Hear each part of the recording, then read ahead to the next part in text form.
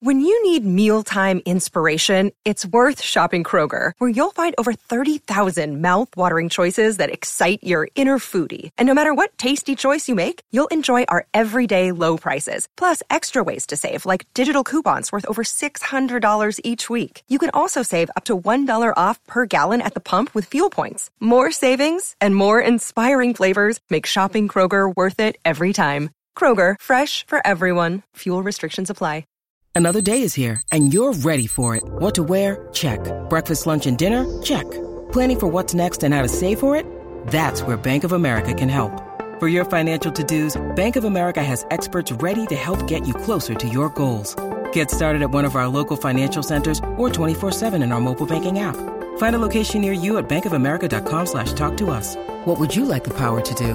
Mobile banking requires downloading the app and is only available for select devices. Message and data rates may apply. Bank of America N.A., member FDIC.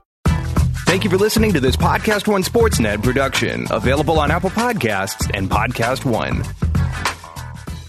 New to Podcast One Sportsnet is the Baseball and Chill podcast. Listen each week to Kelly Nash and Scott Brahm from the MLB Network as they cover all the big storylines and trending topics on and off the diamond. Some past guests include Baseball Hall of Famer John Smoltz and player-turned-coach Joe Girardi. Listen free to the show exclusively on Apple Podcasts, PodcastOneSports.com, and the Podcast One app. If you love the show, share it with a friend and leave a rating and review.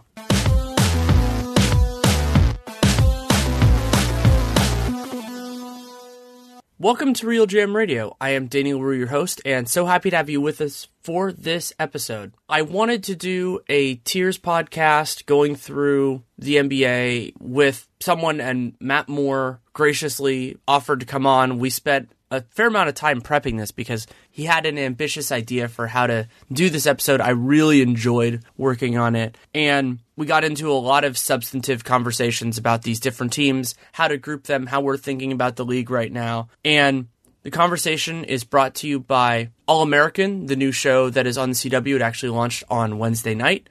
BetOnline.ag. You can use that Podcast One promo code for a 50% sign-up bonus, and there is a special offer in the episode that I want to save for that. It's pretty cool. I'm excited about that.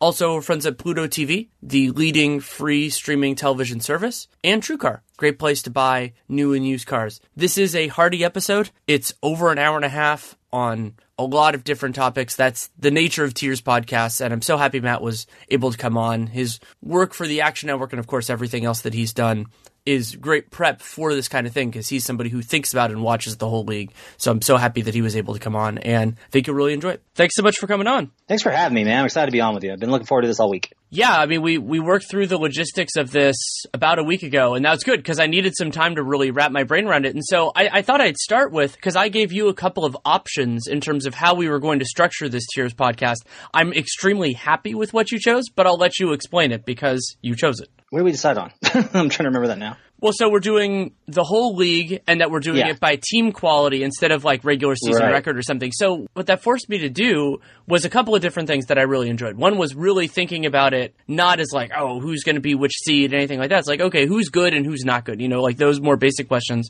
And then the other thing that was a challenge with it that I enjoyed was a lot of times when I get into a Tiers podcast, because I do these with some frequency, I think about it a lot in terms of the playoffs. And it's like, oh, well, who's going to make the playoffs? Who's maybe on the fringe and all that? And well, if you're doing a whole league Tiers podcast, sometimes it gets a little bit hard to do it on playoffs because, as my expectation, though it's changing a little bit with what's happened this past couple weeks, is that the West will be stronger than the East. So the line of, like, you know, for example, let's say Charlotte. Like, Charlotte probably, you know, would be on the deep fringes of a West playoff race.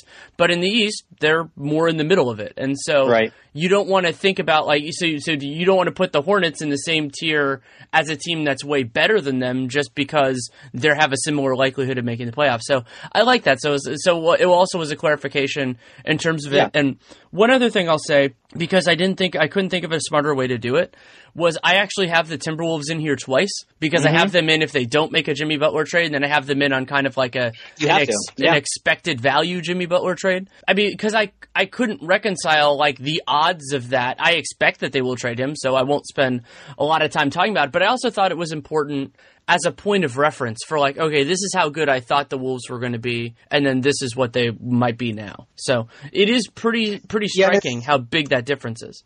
Yeah, and the reason I wanted to do it this way, and I should find my notes on it, was that a lot of it is I've been big on this last couple of seasons. It took me a while to kind of figure this out throughout my career, but eventually I learned that the NBA regular season, everybody talks about it as meaningless. I don't think it's meaningless. It's just fungible. Like, there's just a lot of movement that you can create if you do certain things.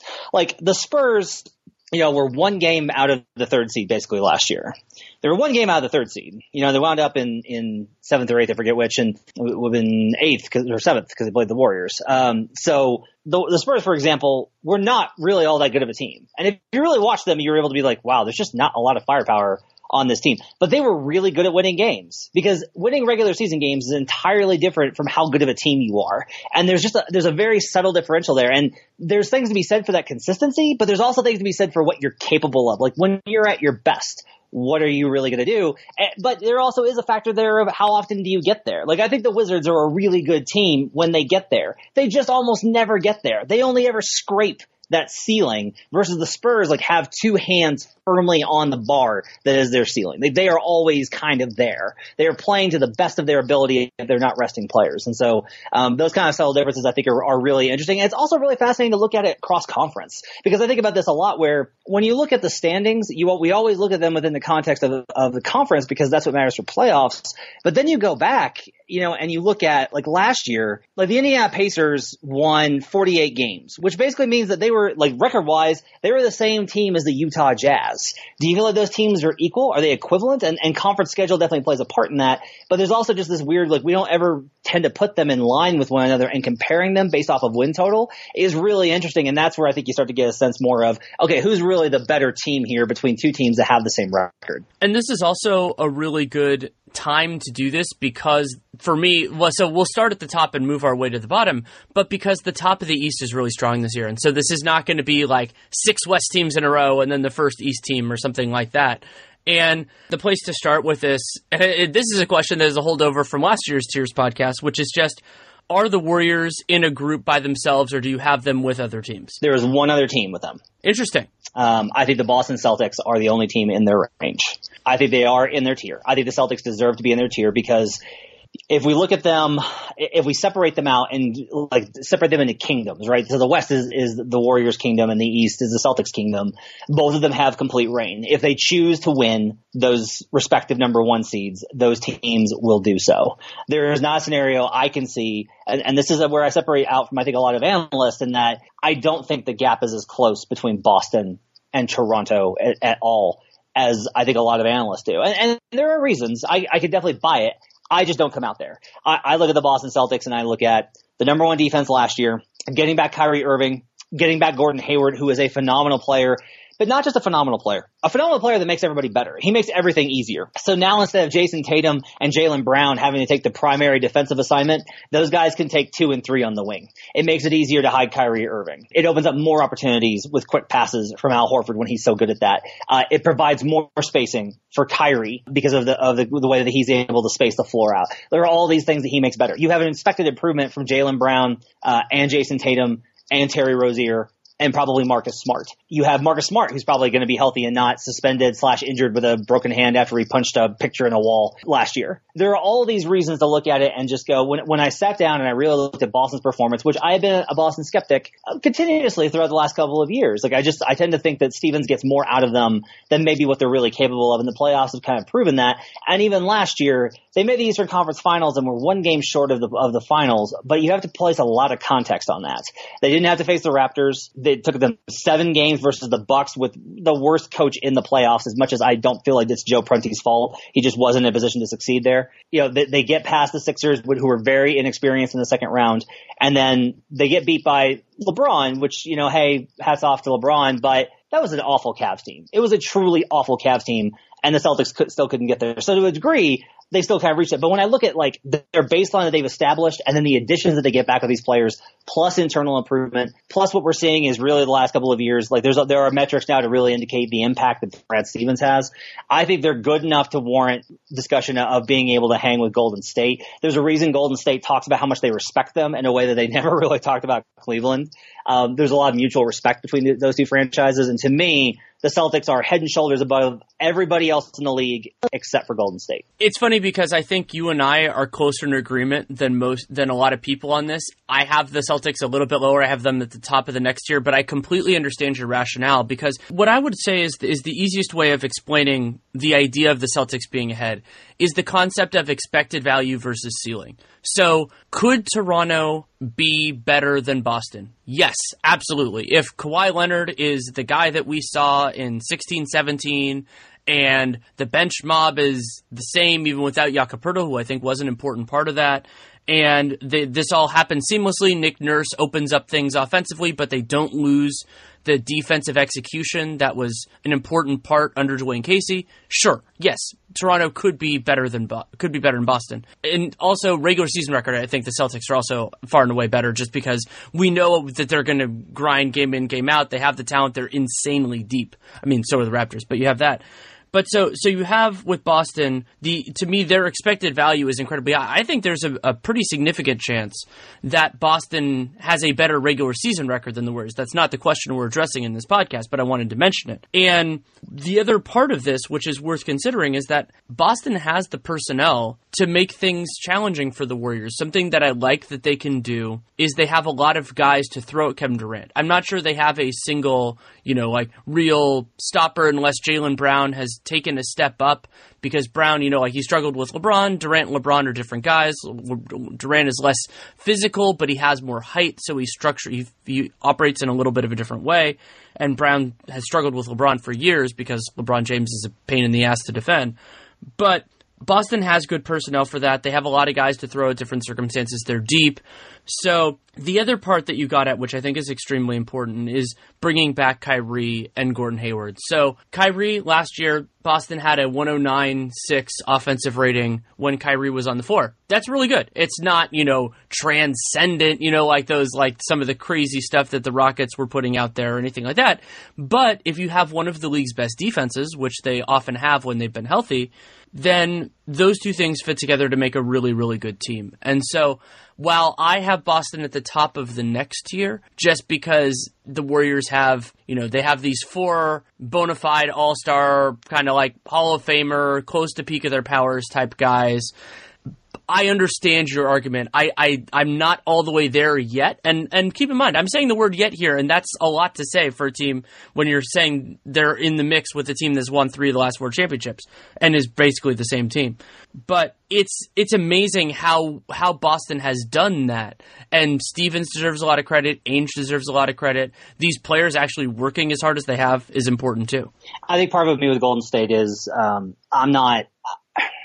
I think they'll try more early than they did last year. Like, it's evident, like reading the quotes from practice and hearing the way that they're talking, that they're in a much better place than they were last year after the China trip. It's just clear that just not going to China and getting a summer where they actually all rested, has done a lot for them. I don't buy the, DeMarcus Cousins is going to invigorate them. I'm not in on that, because I'm just like, Boogie for a month is a lot different than Boogie for 4 months. But what I do think is, I think there's a higher variance there of, are they able to keep that energy up, right? Like, do they keep that level of exhaustion? Because there was a point last year where they screwed around so much that just kind of became who they were. Like, they couldn't get up for these games to a point where it wasn't just like, well, they could do it when they want to. It was just like, that's who they are. Like, that's just like who they are as a team that can't get up for games. And they were able to raise it to the level that they needed to sweep the Spurs, and the level they needed to get to handle the Pelicans. And then obviously ran into huge problems versus Houston.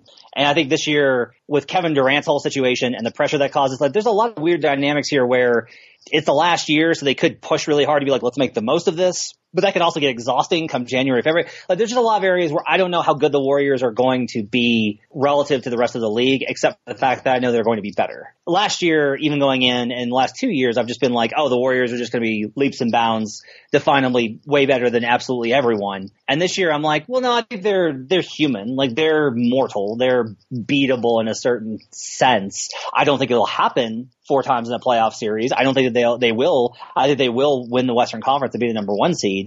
I think they'll try enough to get that, but there's a point where I don't know if they're going to be so overwhelming. Now, that could be wrong. There are signs where I'm just like, ooh, if they really push it, this could be another 2016, like, one to remember. But it's enough for me to at least put the Boston Celtics in that tier with them. And there's always a question, like when you have guys like Andre Iguodala, who is probably going to take almost the whole regular season off from a functional perspective. I mean, he'll obviously play, but getting into that of, can you really turn it on for 6 weeks or 4 weeks or whatever it is? Like, last year was really strange for me as somebody who has been around that team a lot, where it was the first time I actually questioned with some of those guys. Like Draymond, this was an example. He was also dealing with a shoulder injury a lot of last year, where you're sitting there going, okay, well, he's not playing as well defensively this year as he did in prior years. And so as much as he's made noise about, oh, there aren't better defensive players than me, there were a lot of players who were better defensively than he was last year. So if he wants to complain about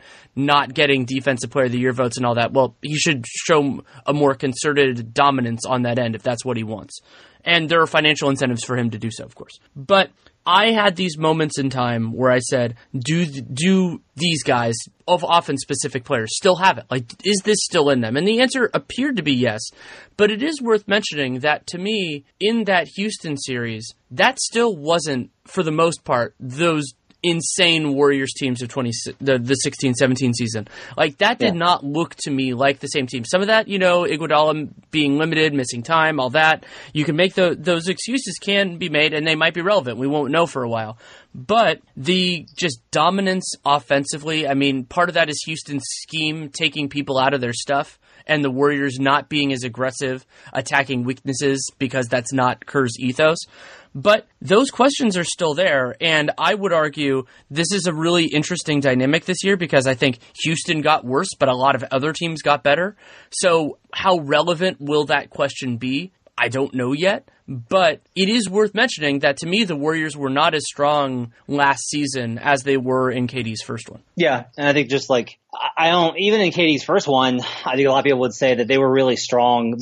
I've always said this, not always, and I realized this last season, that KD's the floor, Steph's the ceiling. So the Warriors had their ceiling all the time in 2016. That's how they won a record number of games. In 2017, they didn't have as many low points. It was so hard to beat them because it was like, even if they had an off night, they were just still going to trounce you because they had Kevin Durant. And then last year, it really felt like a lot of it was just like they were uninspired.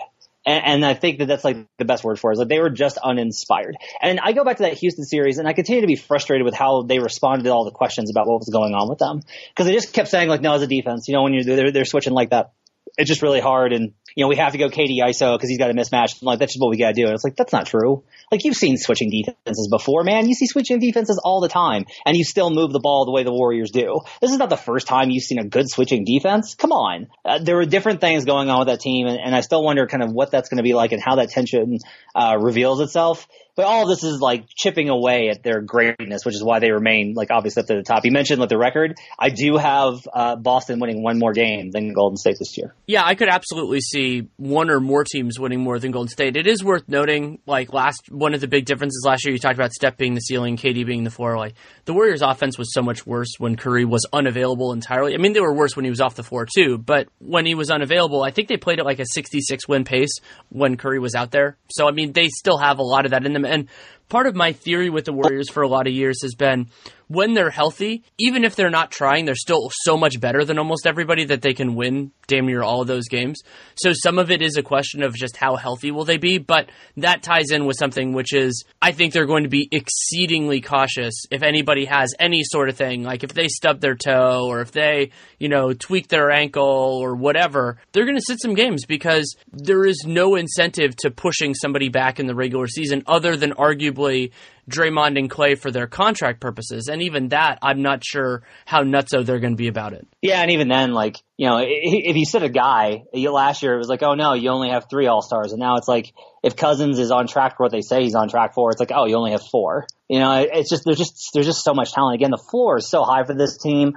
I don't think the bench is good. The bench wasn't good last year. I don't think the bench will be good this year. I don't think it'll be appreciably worse. I just think it'll be about the same. I think they're the same team kind of that they were last year when that bench wasn't. There were metrics that indicated it, but most of that was when they played with the starting guys all the time. Like, this team is still starter heavy. That's fine, but they just have too much in order to kind of fall behind. One other thing briefly I want to say before we move on from the Warriors is their lack of shooting outside of, I mean, it's crazy that you say outside of the three of the best shooters of all time, but their shooting outside of those guys is still limiting, and that could be a problem at certain points in the season, both just like stagnating a little bit on offense and in limited moments, maybe a little bit in the playoffs. And they didn't really do much to address that. Jerebko looks like he's more willing to shoot than Caspi, which is about the lowest bar that exists. But they didn't really do much to improve their wing depth or to really work on their shooting. And I don't think it's going to be a big problem, but I want to put a pin in it just in case. Going to take a quick moment to tell you about All-American, the new show that just launched on the CW that airs on Wednesdays. It is the new project from Greg Berlanti, producer of Riverdale, Black Lightning, numerous other shows. And this is really his foray into sports. It's inspired by Spencer Pasinger, and it tells the story of a character named Spencer who is starring at a high school in South Central, but then gets recruited to play in Beverly Hills, and everything that comes along with that. I watched the pilot before it aired publicly, but now you have the chance to see it for yourself, and I was really impressed with the way it went. I thought that the story was interesting. I thought it was well acted. Taye Diggs in particular, they're giving him some serious meat to work with. He plays the coach of the Beverly Hills High School with a lot of pressures on his own plate. And it's exciting to see where this story can go. I think that it's been thoughtfully crafted. And now I get to see where, you know, Spencer and Billy and the families and everything else, how it all pieces together. But I've been really impressed with it so far. Hopefully you are as well. Don't miss the incredible new series, All-American. Wednesdays, only on the CW and the CW app. Okay, but we can move on. So you have the Warriors and the Celtics in that same tier. I'll lay part of it out for you, and then I'll let you kind of have the lead. So for me, I had this big problem of how to separate, whether I wanted to separate out kind of really the remaining best of the best and the teams that I'm more confident in their place, and then the teams that might be there but I'm not sure. And what I ended up doing was actually putting them all together because of what my definition of a tier is, which is, would I be surprised if Team X is better than Team Y? And so I ended up with a little bit of a bigger tier than maybe some people would hear, especially with the inclusion of the Celtics, which I'm a little bit queasy about because they are better than these teams, probably. Maybe that would lead me towards something like yours in the future. But I was an interesting challenge, and so I'll mention it, that the teams that were challenging for me were the Sixers and the Jazz. Both those teams are good, but they haven't proven it nearly as much as the ones above them. So I actually have a two-team tier right above the top. So there's the two teams at the top, which are the Celtics and the Warriors. And the next step down for me is a two-team tier with the Rockets and Raptors. And then those are two teams that their high variance, like their high outcome, is an NBA championship.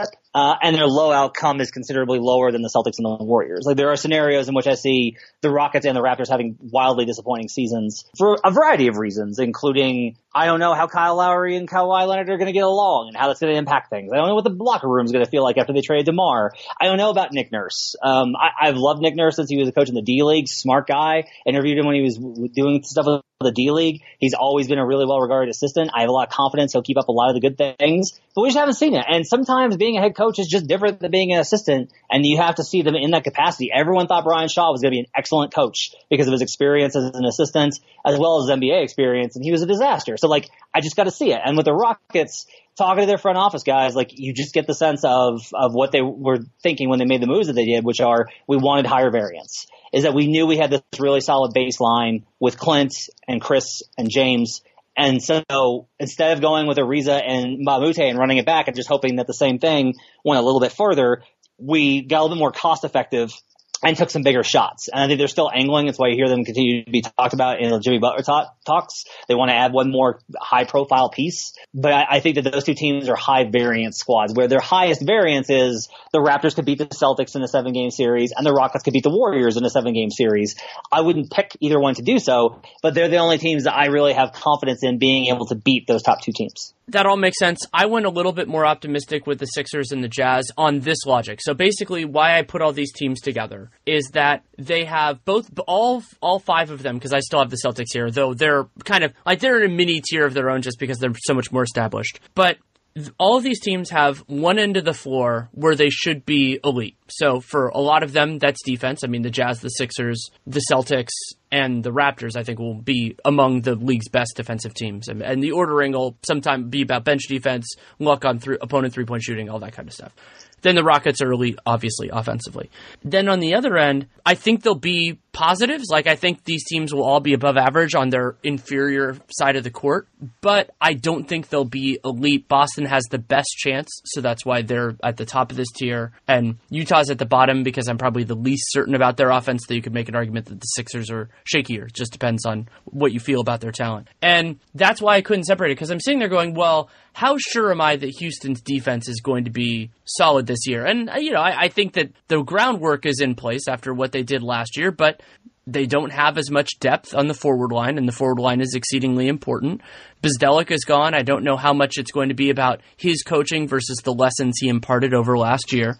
So I wasn't as sure of that. And with the Raptors, the whole idea of expected value is there. Like, their ceiling is crazy high, but we don't know for sure yet what Kawhi we're getting. I watched a fair portion of the game against the Jazz. I liked how he looked, but it wasn't, 100% Kawhi Leonard is the same guy he always was, or anything like that. And, you brought up Nurse, and I think that's a very important point here, is assistants, head coaches, very different things. Also, the chemistry of a team that a lot of guys deserve serious minutes and some guys just have to take a back seat.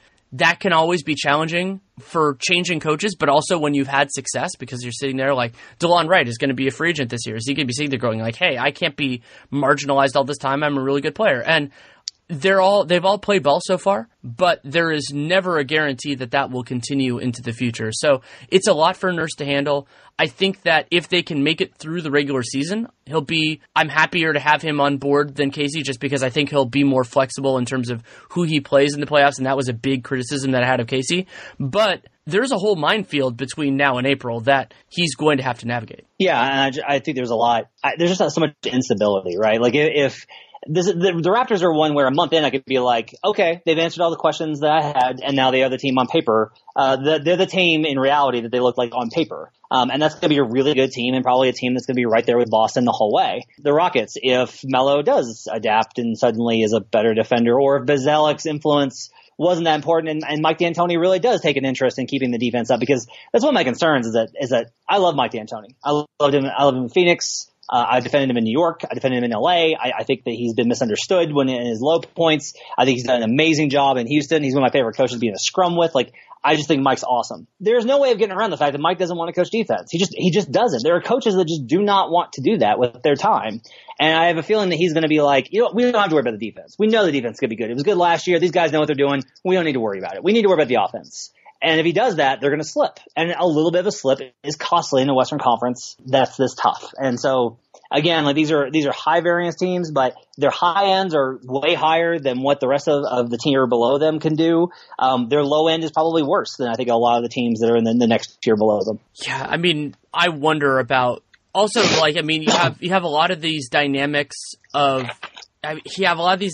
teams that do really well but don't get all the way there, and so does that invigorate them or does that kind of deflate them? And also then how does that fit in with what happens in the next season? So if they're sitting there going, well, crap, that was our best shot, or do they go, we have it left in us, we can move on? And so those are real challenges that Houston is going to have to deal with this year, and Clint Capella is a good example. Now, I think their players are so good that those situations will resolve themselves, but there is that kind of downside risk, especially with the changeovers. And like, I think James Ennis is going to work out. Melo, I think, is going to have a meaningfully better year than he did in OKC, and I am genuinely concerned about what his limitations will be in the playoffs, but I also think D'Antoni will be more willing to move away from him than Billy Donovan was for a variety of reasons. So what does your second tier look like? So my second tier is big. It's Boston, Toronto, Houston, Philly, Utah. Okay. And so I think you have that split in three, right? Yeah, I have a bigger three. You got your two group, I've got a bigger three group. Okay. So we should talk about Utah, because like, I think I've had a real hard time with this squad. I didn't think they were going to be good last year. They started off and they weren't good, and I was like, aha! And then they got really good, and I was like, ah. But even then, there was lots of signs along the way where I was looking at the schedule and I was like, they're just not playing anybody really tough. Like, they're just not beating great teams. Like, they're catching the Warriors when they're resting everybody. They're catching teams at the right point. And I get really nervous. They're relying on Ricky Rubio's jump shot.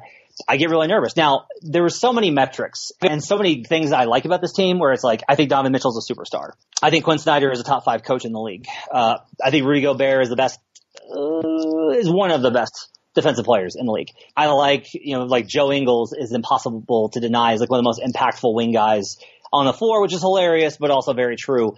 They make the most out of all of their fringe guys. They get the most out of them. They've got good continuity. They return everybody. So I've got them above 50. I think they're going to be a really good team. They're at the top of my third tier. I still can't see a scenario where if you got rid of conference playoffs and Utah was matched against those teams, like, I don't know that Utah's ceiling is as good as the teams that I put in the tiers above them. I think their top is as good as anybody below them, but not as good as those top 4 teams. Yeah, that's fair. And it's also worth noting that, I mean, you kind of have that feeling that at least what they were seeing towards the end of that year, at the end of last year, that was close to as good as they can do. It's not like you're sitting there going, they have so much untapped potential.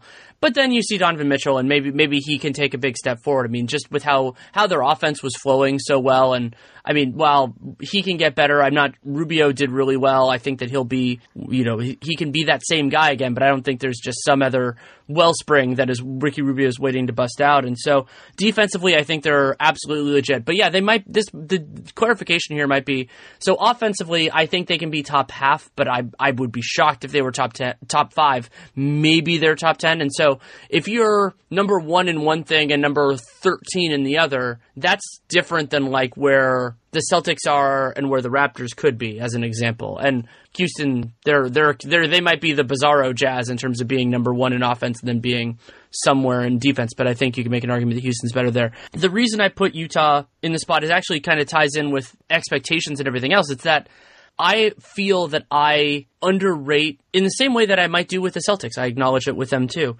I might underrate them just because I think they're consistently outperforming their talent level. And so I'm a little bit too skeptical. So with Utah, I'm kind of like, I was hedging a little bit on the idea that I'm too low on them by putting them at the bottom of this tier. But at the same point, I understand that there's a risk in that. And it's the same thing with the Sixers. Like, the Sixers were beating the stuffing out of teams that weren't really trying a lot of last year. But the Sixers were doing so without Joel Embiid, and Simmons was awesome. And so you're kind of sitting there going, well, how do you reconcile these two things?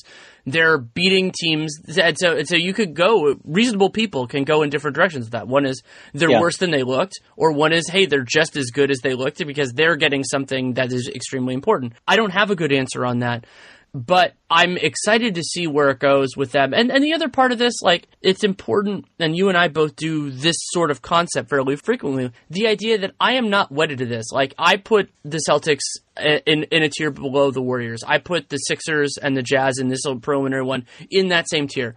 If I end up wrong on that, I'll know probably 3 to 4 weeks into this season, those kind of basic contour things. Like, for right now, are those teams there? I'm fine with moving these teams back. I am not wedded to the idea that just because I said before the season that I'm putting the Jazz and the Sixers in the same tier as all these other really, really good teams that are more established, that I have to say that for the rest of the year. No, absolutely not. If they don't earn it, they won't stay there. Right. And see, for me, I think I come from a more skeptical place inherently, which is why my top 2 tiers are so selective. A lot of the Sixers comes down to how do you interpret that 16-game winning streak at the end. That's what a lot of, I think, people are, that's like a dividing line for a lot of us is, look, man, they didn't have Joel Embiid and they still won 16 games at the end and wound up winning in the mid-50s. How are they going to be worse? And my response there is, a lot of that push was around Bellinelli and Ilyasova going buck wild from 3, and those guys are gone. And that's not a formula that you would believe in. If I told you, like, oh yeah, the Sixers are going to win 16 games in a row to close out the season behind Ben Simmons being awesome, great chemistry, a weak schedule, and oh yeah, Ersan Ilyasova and Marco Bellinelli are going to go wild for them shooting threes. Everyone would be like, well, that doesn't make any sense. And so I do this a lot with teams where I go, does this make sense? Like, does this win streak that they went on, does that make intuitive sense to you? Did you watch those games and go like, yeah, they're this good? Or did you just go like, wow, they won again? Because that's how I've been with the Blazers the last couple of years. It's why I picked the Pelicans to upset the Blazers in the playoffs. You know, and I've gotten things wrong when I've doubted teams before all the time. That was one of the few times I've been right. But one of the reasons was because I've just seen Terry Stotts' teams rattle off these long win streaks in January and February that wind up getting them into a secure playoff spot without that actually being how good the Blazers are. So with the Sixers, I look at them and I think like, okay, are they actually this good, or is this more of like they happen to get there and that's like great for them, but there's probably some regression coming. Their Pythagorean expectation last year was 55, which is great. Like the numbers held up that they should have won as many as they did. I still don't feel necessarily like they're going to be as good. I think their variance will be higher. I think the inexperience will hurt them. I think Markelle Fultz is going to be a great player, but I do think that there's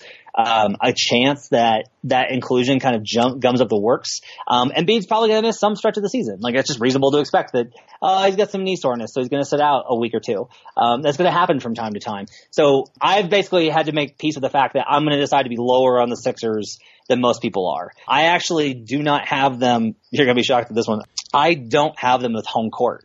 I think they win 50 games, it's but possible. I don't think they get home court. Yeah, I don't think they get home court in the Eastern Conference. So I'm a little bit lower on the Sixers just from I got to see what you look like when things are normalized. Like, it's great that you won when things were chaotic. I need to see what you look like in a normal environment to get a healthy idea of how good you are. Yeah, and it's totally reasonable for us to be like, I'm on the high side with them, you're on the low side with them. But I think our evaluation of the Sixers as a team is probably pretty close. It's just how do you interpret that set of facts? And it was such a strange year for them. I mean, you think about all the incorporation that they had of new players.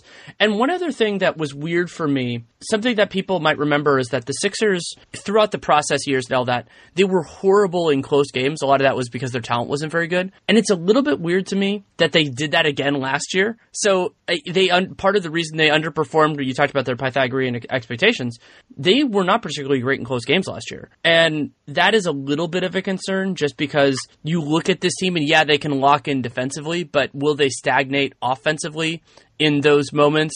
It's a little bit of a concern. And when you're talking about team quality, that stuff does matter. Like, I think that was a big concern against the Celtics. Like, the Celtics were able to stifle them. And I do believe that Markelle Fultz can help with that, just getting another year under the belt. Almost all of their important players, I think, are on the positive side of the age curve, meaning that you either expect them to be better or similar, and that's a good thing. But what does that mean? And so one of my favorite questions this year that isn't getting talked about enough, and it ties in with two teams that I have in this tier, which you do not, which is Donovan Mitchell and Ben Simmons both were way better than you would basically ever expect rookies to be. And I'm not a rookie. No, just kidding. And so what does that mean? Because generally, players who do really well when they're young, they end up doing really well when they're older. Doesn't always happen. There are players like Drummond is a good example of this, but Drummond's a much different player than those guys because he doesn't have the ball in his hands. But so was that those guys basically hitting the ground running and just being good early? Or are they just these all-star, superstar, megastar type talents? And if that's what they are, this will tie in with the team I have at the top of the next tier, then we have to recalibrate what we think their teams are. Because if Donovan Mitchell is an all-star, if he's potentially an all-NBA guy in the next, let's say, 2 years, all of a sudden the Jazz look very, very different. Because then it's like, oh, you have an elite offense and maybe he can get them, let's say, a top 10, elite defense. Let's say you can get them to a top 10 offense. Well, crap, then they're one of the best teams in the league. And if the Warriors take a step back next year, then maybe they're really in the mix. And we'll see what happens with the Celtics. Same thing with Ben Simmons. Like, yeah, there are always these limitations that get put on guys who can't shoot because they should, because there are limitations. But they could still be incredible players. And so, like, if Simmons is one of the best players in the league for a lot of the second half of last year. If that's who he is, then all of a sudden the Sixers are a very different thing. So I think that's part of the reason why I put both those teams higher is I'm not expecting those lofty things. I'm not expecting those guys to make that kind of a jump. But I'm open to the possibility, even if it is a possibility, not a probability. Yeah. My third tier is big, and it's Utah, Milwaukee, Indiana, the Sixers, the Nuggets, the Thunder, and the Pelicans. And those teams are defined by, if you told me that they made a conference finals, I would be like, oh wow, they had a really great year. I wouldn't be like, what? I wouldn't be stunned. I wouldn't be taken aback. I wouldn't be aghast. I wouldn't be like, how did that happen? I would just be like, oh wow, like they really hit everything that they're capable of. What a great year for them. That I don't think they have a realistic shot at making the finals, but I think they have a realistic shot at making a conference finals and being a conference finals caliber team, which means like, the Utah Jazz in 2007 made a conference finals on the back of the Warriors upset the Mavericks and the Jazz got the Warriors in the second round. And the Warriors were fun, but not really a serious team. And so the Jazz beat them. And so that's how they made it to face the Spurs in the conference finals. They weren't actually a conference finals team. Really good squad, not a conference finals team, that 2007 Jazz team. But these are teams that realistically, if they're able to reach what is their absolute ceiling, they can make a conference finals.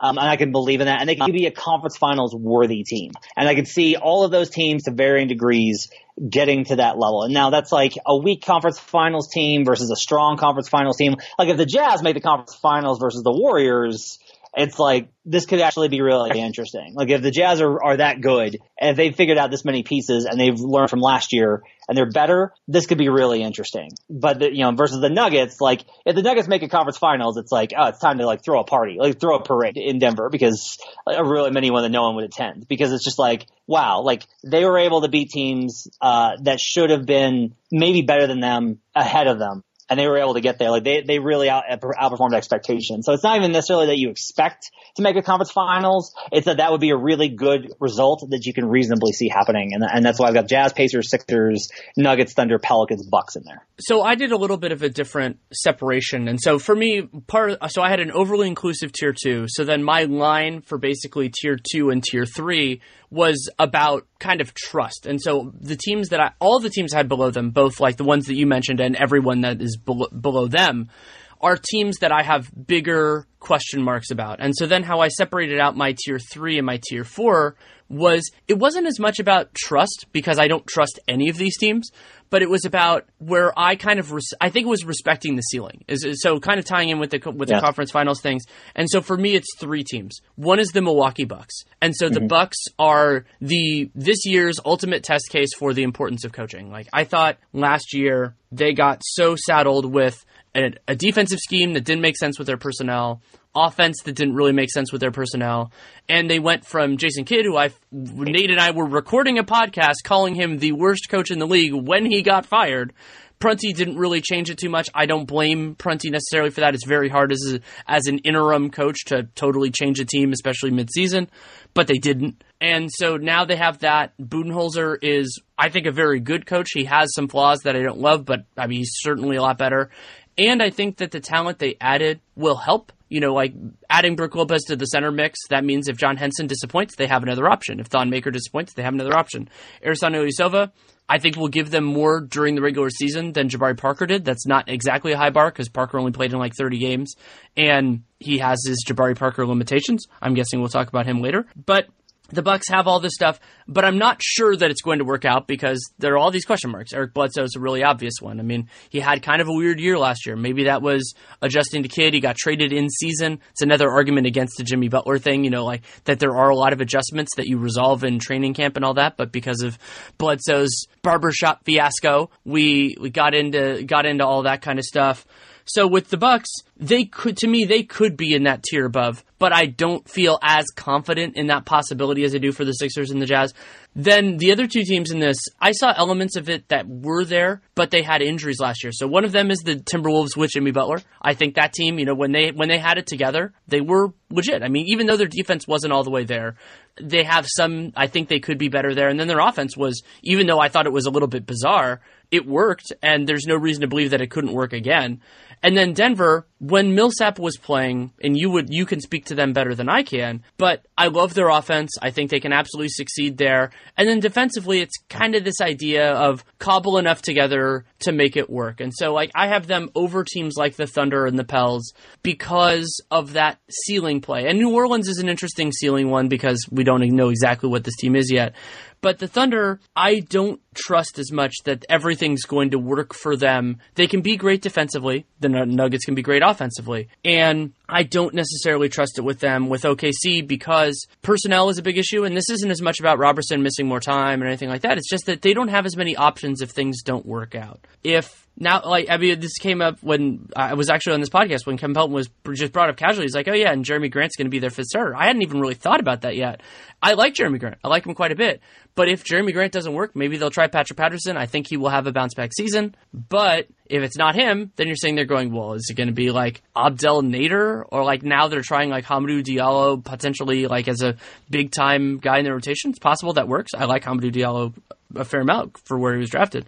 But I'm just not as sold on them. And so it's like, I felt like I had to draw some line, and that was the line I drew. I was higher on the Thunder before a series of disasters struck them. Like the Westbrook arthroscopic surgery, I initially kind of like brushed off and then did some more research on it. And there's been a noticeable decline in performance in the year of arthroscopic knee surgery. I've seen a lot of those, but there is going to be a little bit of drop off, I think, in performance. And if he's not willing to adapt to that and share the ball more, which he's shown no inclination of, it's going to be rough. I still think they're going to be great defensively, but there's also no sign of when Robertson's going to be back. And until Robertson gets back, they're not going to be an elite defense. Now, I think part of this, though, is like, if we're looking at the entire season, they may not be.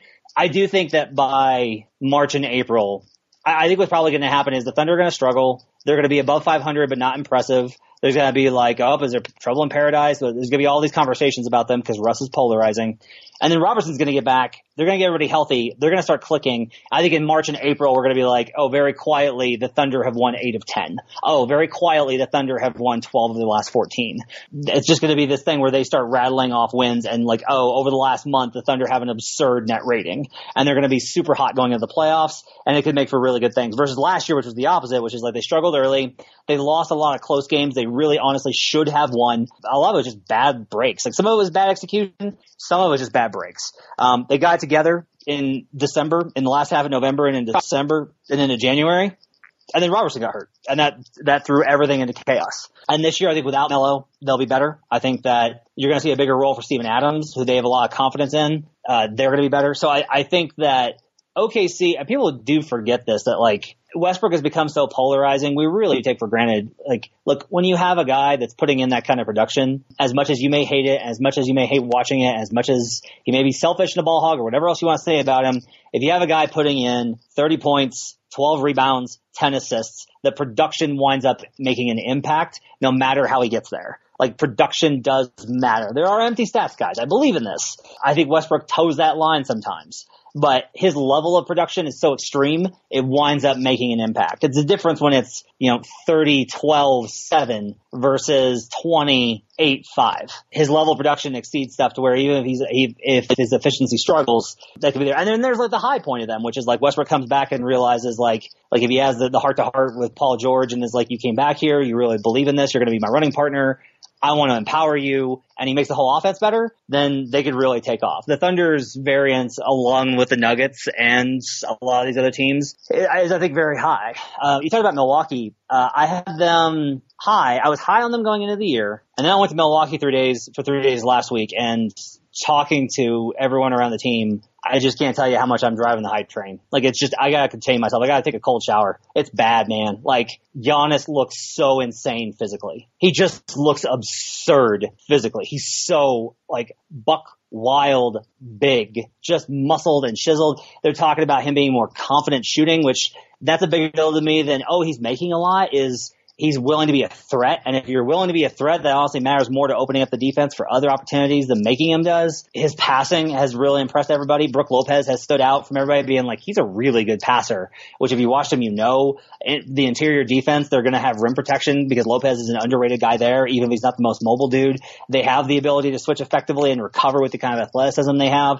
Chris Middleton's coming off a down year and is resolved to get his numbers back where they need to be going into a contract season. I love the stuff I've heard about from Budenholzer. like I'm super high on them. I went from 48 wins. I bumped them up to 51. That's a 3-win jump, which I almost never do in preseason based off of being around them. And maybe if I'd gone to every camp, I would have bumped everybody up 3 wins. But I'm pretty impressed with where Milwaukee's at, and I'm super high on them going into the year. And it's amazing what could happen with just a more cogent scheme and also the development. I mean, because you think about just how many talented players there are on this team. I mean, Giannis could be the MVP this year. I think he has a very decent shot. I haven't fully reconciled that yet. I still have a few days to do my predictions and everything like that. But defensively, there's so much ground that they can make up. They have a lot of talent. They're deeper, I think, than some people think, which they're not deep in terms of like if a starter gets hurt, somebody can come in and replace them, but they can pull it out a capable second unit. And I think that's an important step for a team. And also having Brogdon, if he can bounce back and have a better year would really, really help them. And they will have to figure some of these things out. And there are some questions. That's why I don't have them in the tier below. But yeah, I mean, I could see them absolutely putting it together. Like that there is no doubt for me that is a possibility. They're just an absolutely fascinating team. And they are on the very, very, very short list of my top league pass teams for the start of the year. And it's amazing how many of those teams are in the Eastern Conference. Some of that's because there was a lot of turnover towards the top. Like, I want to see what the Celtics look like because now they actually have their guys back, hopefully. And the Raptors are my number one team to start the year because I have so many questions and I like figuring these things out. But Milwaukee is just kind of in that tier as well, where we get to learn a lot. I'm going to focus a lot on them in the early part of the season. Also want to take a minute to tell you about our friends at betonline.ag. And awesomely enough, I get to start this with something new because it's something new that happened. I won the prediction challenge for last week. And what betonline.ag is doing, which I think is so cool, is they're giving credit, so 5 listeners can get $100 in credit on betonline.ag. All you have to do is send me a tweet using the hashtag SportsNetChallenge, SportsNetChallenge, and your account name, and I will go through those, and 5 listeners will find $100 in free credits in their accounts, so you can get those tweets in now. And on top of that, if you don't have a BetOnline account yet, you just create one at betonline.ag, use that promo code PODCAST1, PODCASTONE, and you get a 50% sign-up bonus on top of that. So you can sign up for the account, then send me the tweet. Either way, I don't have a specific timeline on this yet, but, try to keep it pretty timely here. And again, betonline.ag, set up your account, tweet me and then include the hashtag SportsNetChallenge. You have to do that. And 5 listeners will get $100 in credits, which is absolutely awesome. You can also check out betonline.ag and use that podcast1 promo code to make games more interesting, to show how smart you are, and check it out. So thanks so much to them for doing this challenge. Really happy that I did well enough to give this benefit to listeners, and check it out. I think we can move on, though, to kind of drawing the next line. And so I'll start because this is where I have my big group. And so I don't label every tier, but what I describe this group as is they're absolutely playoff caliber, so I'm not really worried about whether they can be a playoff team. Whether they will or not depends on health, because that's just, we're in that part of this game now. But where I would expect them to be a lower seed. And so again, this is about team quality more than that. But that's the kind of team they are, not necessarily about their seeding. And so for me, this group, it's big. The Pacers, the Lakers, the Thunder, the Pelicans, the Wizards, the Blazers, and the Heat. I feel a little bit weird about having the bottom teams in this group because they don't necessarily have the same kind of expected value, but I'm still a little bit uncomfortable with the Pacers, the Lakers, and the Thunder and the Pels just because they, in their current iterations, haven't proven it all the way, like over multiple years or anything like that, depending on the team. So I totally understand. It seems like you've kind of separated out that group. I get that. I probably, in my brain, I kind of go, well, shit, I should have done that. But it's kind of teams that I like their talent and teams that I'm just not all the way there yet, so I put them together. Yeah, I've got it at my gap is a little bit different because basically this is where I call this one the messy middle because these are teams where if you told me they're a playoff team, I'm like, all right, that makes sense. That's no surprise. You told me, they just missed the playoffs by a game or two. Okay, they did not. I don't expect any of these teams necessarily to advance past the first round. I don't expect any of these teams to advance past the first round, which is not going to be possible given the East-West distribution, probably. But it's the Lakers, the Spurs, the Wizards, the Pistons, the Blazers, the Grizzlies, the Heat, the Cavs, the Wolves, and the Clippers. I'm factoring the Wolves without Jimmy. I'm not expecting them to that's with them not getting good return. Like if they get Jason Richardson, like if the Heat crack and give them Josh Richardson and Bam Adebayo, if they get both those guys, which they won't, but if they were to get that kind of a deal, I would definitely bump them. But for what I'm expecting them to get, I've got them in this tier. And even honestly, if they did get those guys, I'd probably keep them here. You know, the Lakers are the best team at the top of this group just because they have LeBron. But I just can't talk myself into them being considerably better. It's weird to have the Spurs here. I want to put them in a higher tier of like, oh no, they can make a conference finals, but I can't see the Spurs making the conference finals this year, which is really shocking for a team that's been as good as they have. But I mean, you look at the roster and the injuries. Well, DeJounte's a big factor here. Like I had the Spurs a tier higher and then moved them down because DeJounte for two reasons. One is he's a really good player and they have to replace him, but also just the cascading effects because now, in terms of guys that can reliably create shots for themselves and others, it's DeRozan, LaMarcus, sort of Patty Mills, and then there are other guys who might be able to step into that but haven't really. And now Manu's retirement makes an even bigger difference because they just don't have that many guys. And so the Spurs, I've been using the phrase on Dunked On a lot of Spurs magic, like the idea that Pop and the coaching staff there have made, like this team to me dramatically outperformed their defensive talent last year. And like that was really what propelled them to the success they had. Well, their defensive talent to me is significantly worse this year than it was last year. So if they can do it again, by all means, I'm not discounting that possibility. But now with DeJounte out, that argument gets even harder because he was just spectacular last year defensively. And offensively, he was figuring it out, but they had other options. So they might put it together. I feel, it's been weird to move down on the Spurs during the offseason, but I think there's a reason for it. A good way to kind of think of this one, too, is while they're all in one group together, the top teams in this group, the Lakers, the Spurs, the Wizards, the Pistons, and the Blazers, those teams are teams that you feel like they should honestly be in a tier above. Like that, it's bad that they're not in a tier above, and that probably means that they need to change something. Spurs, Wizards, Blazers, most I think especially.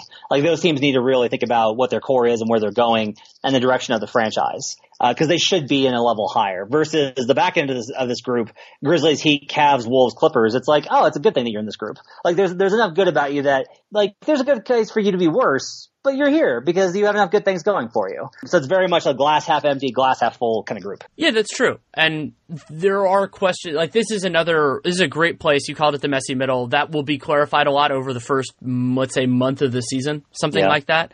Because some of these teams will be good, some of them won't, and we just have to figure it out. And so, yeah, for me, so like the bottom of my tier was the Wizards, the Blazers, and the Heat, which is a little bit different. But I mean, with all those teams, you kind of know what they are if they have it together, but you're just a little bit uncomfortable with it. So with Washington, as you talked about earlier, and it's just like how often are they actually going to be at their best?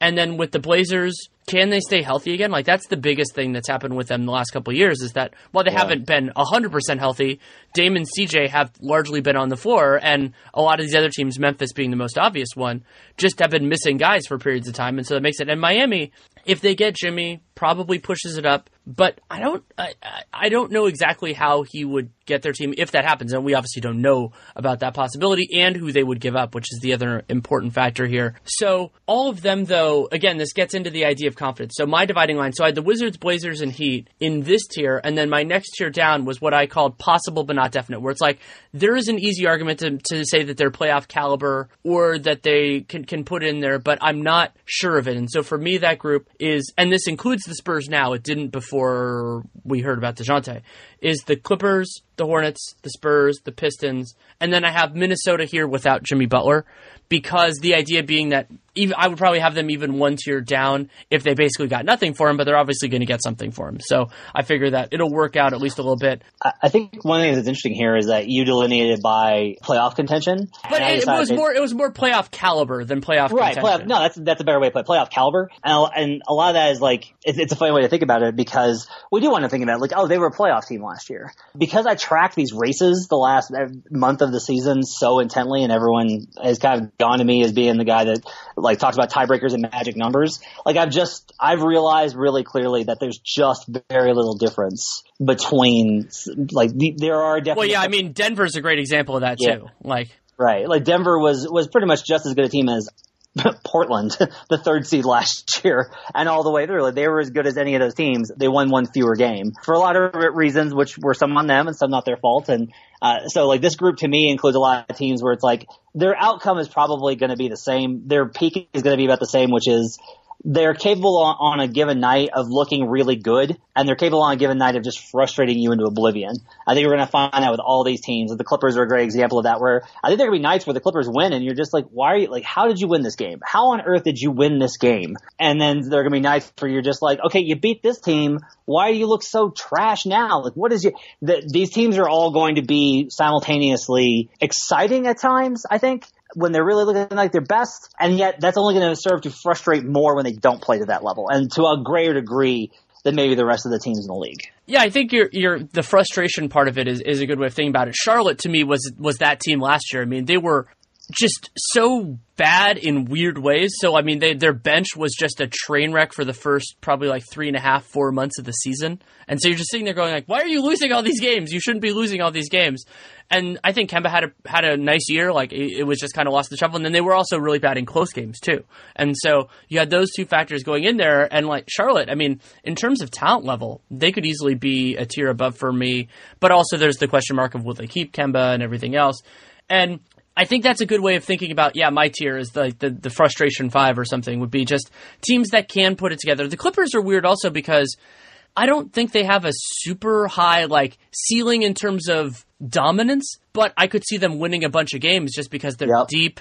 They're well coached. They have a lot of guys that could just like have a nice night, like Lou Williams. I mean, he can just score a bunch on anybody. And because the other thing that's different with the Clippers, and this is a really hard job for Doc, it's very different than his job last year, which was basically just like cobbling together guys who can actually get on the floor, is will he be flexible enough to play the hot hand consistently? So like Lou Williams is a great example of this. Like, will Lou Williams get the latitude to play a lot when he's on? And then if there's a night when it's not going as well, to go to Avery Bradley and Patrick Beverley and Tobias Harris and all that type of stuff, because they have a lot of options, and a lot of options can be a really good thing, but it can also be perilous because those guys, especially in the difference between them and let's say like the Nets also have a lot of options. Their options are worse, which is why they're in a lower tier. But with the Clippers, a lot of them are established veterans. And so you're kind of sitting there going, are they really going to be cool with this? Like, are they going to be okay with it? And the other question there is, I really like Shai Gilgeous-Alexander. I think I liked what I saw with him in Summer League. The limited amount I've seen of him in preseason I liked. But if he is established as a part of the guard rotation, which they should do for their long term, how does that sit with whoever gets squeezed out because of it? Because, I mean, rookies generally, like, I don't think that Shai is necessarily going to outplay that guy, whether that's Avery Bradley getting fewer minutes that he thinks he should get, or it's maybe Lou Williams or something else, or one of their threes. I don't know how Doc's going to manage their rotation. But it's always hard to manage, and I think Doc is very good at that, but it's still really hard. Yeah, I think that's one of the reasons that Patrick Beverley's name keeps popping up with Phoenix, is I think that's a reasonable deal for both sides that would fix a lot of problems. One thing I think with the Clippers is they have so many guys. They're hard for me because they have so many guys that I just like, I kind of dismissively wave at. Like, I'm just like, all right, whatever. Like the Boban thing, like I'm not in on the Boban thing where everyone freaks out. Like last night he had 14, 15, 2, and everyone's like, oh, if he plays 20 minutes this year, it's like, he's not going to. That's not going to happen. He has played in 54 games or less in every season of his career. Last season, he averaged like 8 minutes per game. They tried him out in one game versus the Nuggets, which essentially, like, that was another game you could point to and say that's where the Nuggets lost their playoff spot. But like, he comes out like 4 times a year, has an incredible game, and then can't go again. Like, it's just a dude that big, his conditioning, he can't stand the game.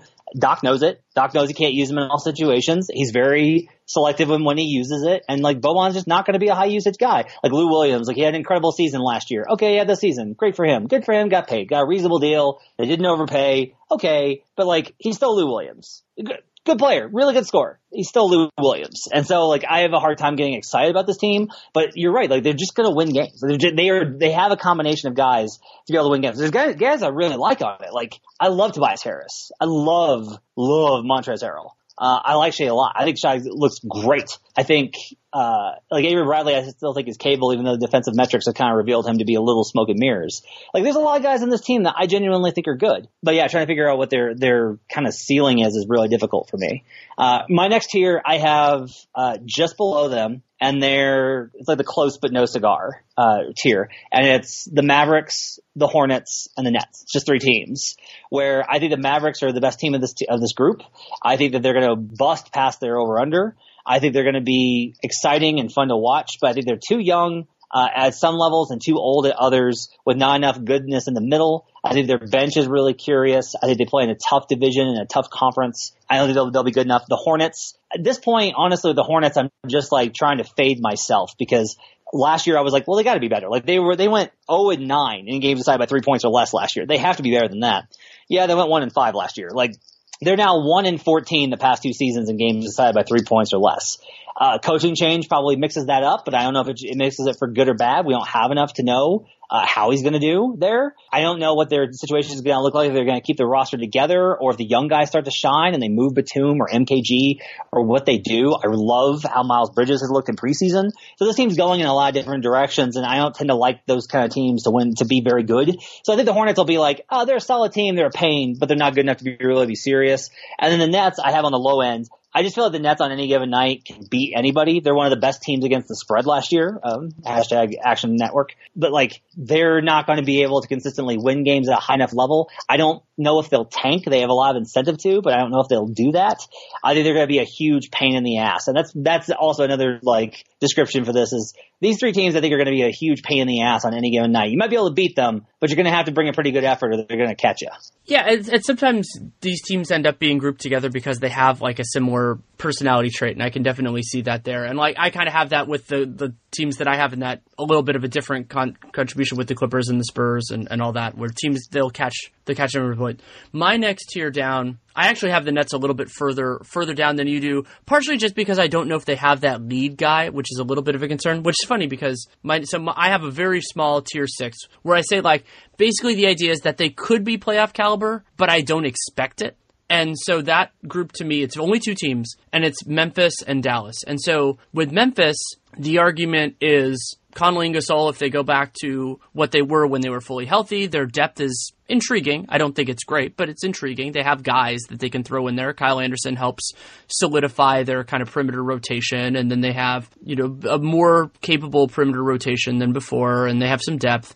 And then with Dallas, it's just like basically if Carlisle can make this group sing, which I think is is a possibility. DeAndre Jordan should help as well, that they can get there. So for me, like I have them in a little bit of a different group, so I don't trust them nearly as much as the teams above them. But when you get into the mix, and I'll just lay out my next tier too, where I call that plausible, like that they could be. And the plausible group is the Cavs, the Nets, the Suns, and the Magic for me, where I could see it. I'm not foreclosing on the possibility. They're not the dregs. Those teams we'll get to in a little bit. But they're going to need a lot to go right. And that's probably in all of those cases for that next group of 4 going to be that their talent is better than I think it is and their coaching is better than I think it is. And that's possible for all 4 of them. But it's going to need to be a lot. And so like with the Cavs, that's, their talent is going to have to fit in. The Nets, if they don't have that kind of alpha dog, that they're in a lot of those games, that they just win more of them than they have previously. The Suns, Kokoshkov is probably going to be the key there, and Devin Booker taking a big step. And then Orlando, that their defense is actually legit, and Clifford really helps and all that. So I don't expect those teams to make that sort of a push, but I'm not closing the door on it. Yeah, I have Cleveland and Memphis higher. Memphis, there's 2 kind of key arguments to it. One is, if you look at Memphis versus Dallas, because I wrestled with this about how close they were. And what I finally came out to was, okay, we have 2 players on Memphis that are, or at least were the last time that they were in a good spot, were all-star caliber. Like Mike Conley was never going to be an all-star because he plays in the West, but he's all-star caliber. Marc Gasol, obviously multiple-time all-star, he's all-star caliber. And they have 2 guys to Dallas's 0 who are all-star caliber, and that matters to me. The other thing is, talking to Memphis people, I want to be very clear on this. This is not related to actual intelligence, because there are a lot of guys that are really smart at basketball that are just do not have it together in their real lives, and there's guys there vice versa. The Grizzlies really felt last year like they were basketball dumb. They felt like a lot of guys on their team just weren't very smart in terms of how to win basketball games. They had talent, but they didn't have very many smart basketball dudes. That's one of the reasons that they went to where they did. They're really impressed with Triple J, Jaren Jackson Jr.'s, with 3J's, with his maturity and his sense for the game. They got Kyle Anderson essentially because of that. They were tired of cycling through wings that didn't know what they were doing, so they went out and they paid for a 24-year-old wing that knows what he's doing. Mike Conley's obviously really smart on the court. Marc Gasol's obviously really smart on the court. Both those guys are really smart and off the floor. So they have a bunch of guys now that are savvy and smart dudes that can make plays. And that combination with those plus what they're expected to, I think their spacing issue is going to be better than it has been the last couple of years. So I have a little bit more confidence. If Memphis were to win 25 games, I wouldn't be shocked. Like, Mark's probably traded at that point and everything's a disaster. It wouldn't completely shock me. I have a little bit more confidence. In Cleveland, I've really liked how they've looked in preseason. I have been really impressed with how they've looked in preseason, and I don't get moved by much of preseason, but the fact that they're pushing the pace, they're moving the ball, there's a real sense there, I think, of them wanting to prove something about how they were viewed with LeBron. And I've been thinking a lot about that because my initial reaction was to kind of dog them because I was like, ooh, the post-LeBron year, that's rough. Like we saw that with Cleveland the first time. We saw that with Miami. It was really hard that year after, like talking to guys. It was kind of this unspoken thing where it was just like, yeah, you're just not really playing for much anymore. And I was really worried about that. But like seeing how they're like, there's a real sense with Cleveland of guys being like, we were good NBA players before we got here, and we are still good NBA players.